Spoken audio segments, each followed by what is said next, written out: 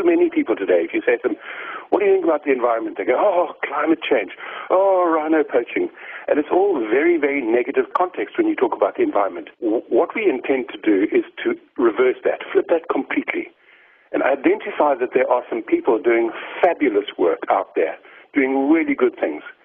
And also that actually this is a time of huge business opportunity. Every single product that we have produced in the past needs to be redesigned to be more human-friendly and more earth-friendly. Have you found over the years that there are companies that are responding to the environment and changing the way they do business according to the environmental needs? Absolutely, yes. And that's evident by the number of organizations that enter into the awards. And these are both social organizations, they are commercial organizations, and they range in degree as well, you know. Some are only getting it at the top senior management level and it's starting to filter down through management and through their practices. Others have really got it and it's permeated through their entire organization. Tell us then about the entries. And do you have to nominate someone or can you even enter yourself if you feel that you are a green champion or your organization is in tune with the environment? Absolutely, yes, you can nominate yourself. It's also easy.